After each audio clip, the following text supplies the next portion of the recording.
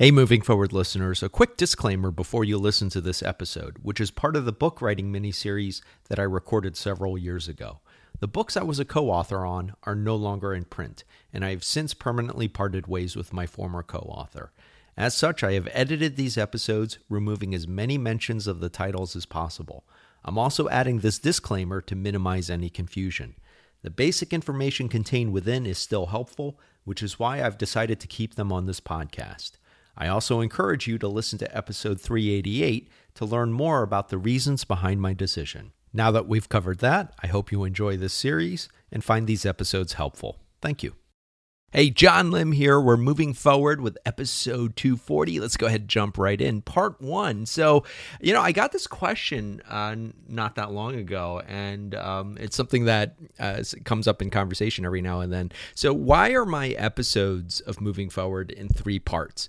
And as you know, this year I've moved away from the interview format, and I'm doing a more personal solo podcast. So I'll break it down, and I'm going to cover this more when I do a mini series on podcasting. So the 3 parts of my podcast really follow what I call the BME structure, beginning, middle, and end, something we've talked about when it comes to writing books.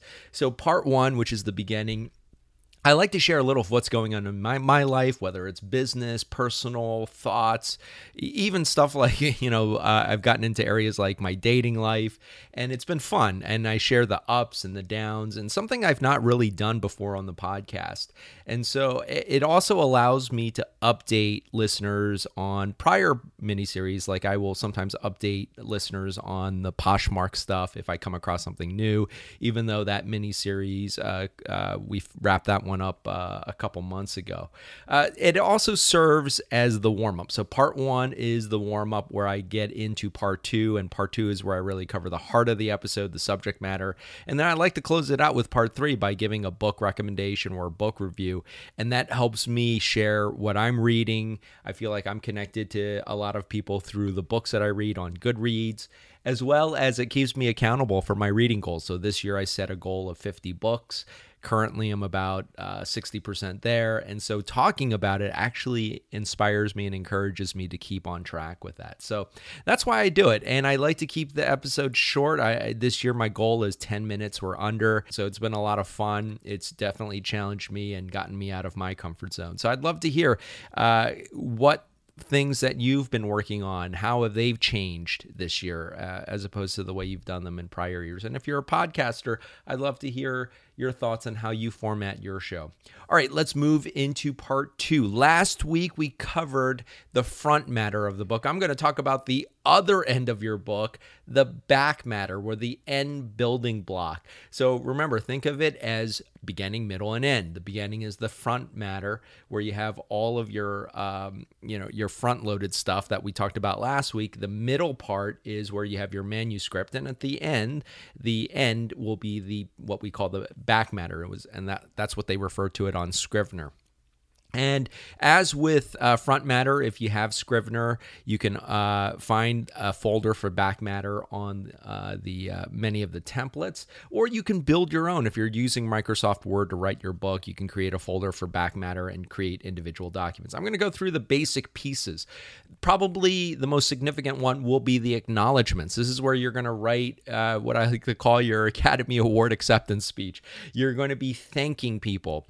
And really, you're pointing out a lot of the people who contributed to your book, especially if you're doing a research-based book. And I see this all the time. And I typically will read the acknowledgments in every book that I read. And it can be a laundry list of people. And a lot of times it are people who are directly involved in the book that are not part of the manuscript. You don't hear them, you don't see them mentioned in the manuscript, but maybe they helped a lot with the research. Definitely you want to thank people even beyond those who are directly involved in the book, maybe family, friends. That's going to be a very personal thing, much like your dedication in the front matter.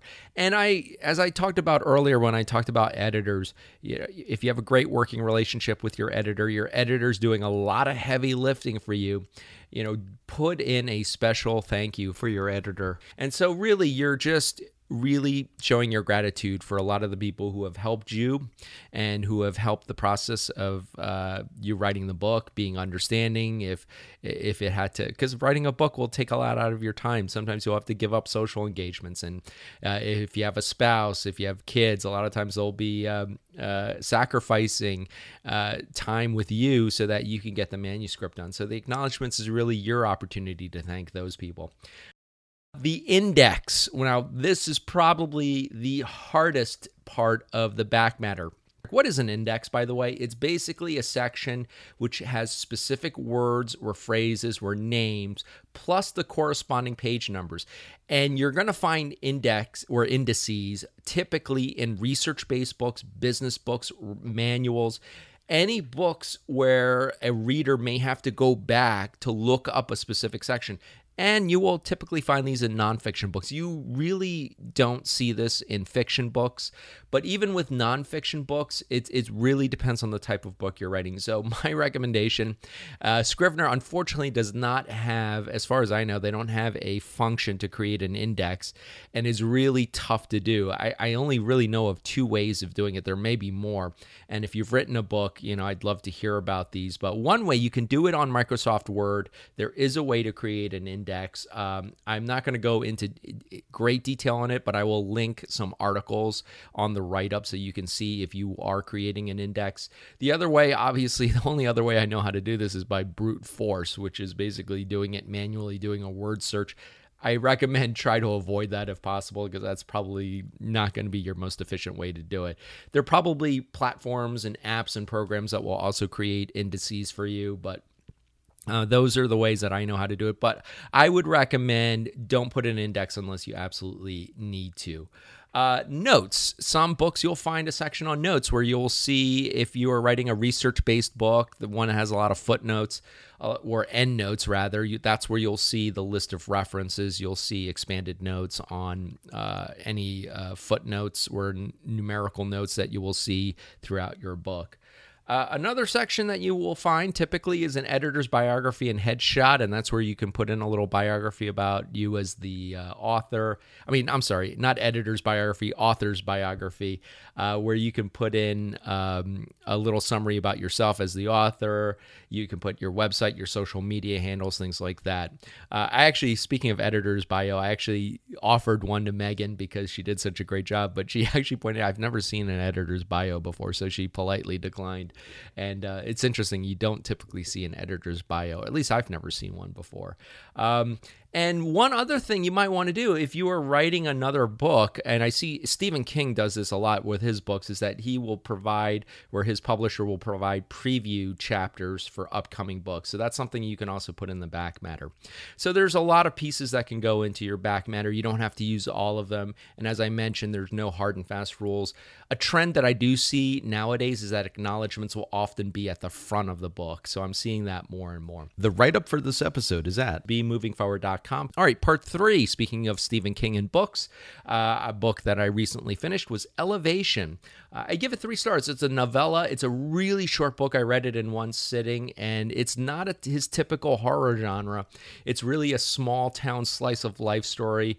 The story centers around a graphic designer who's experiencing this daily weight loss no matter what he does, but his body mass is staying the same, which is kind of an odd problem to have.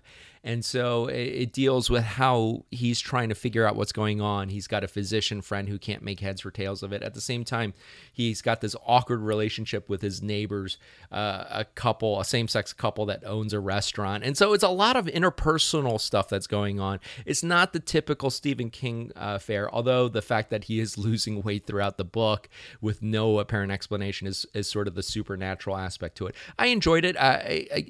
It's a quick read. The real gem of this book is the fact that Stephen King is really good with characters, and you see them very well fleshed out, and they seem like very real people, and the interactions between the characters. The plot is a little bit thin, the story's a little bit thin, but it's a novella. It's a really quick book.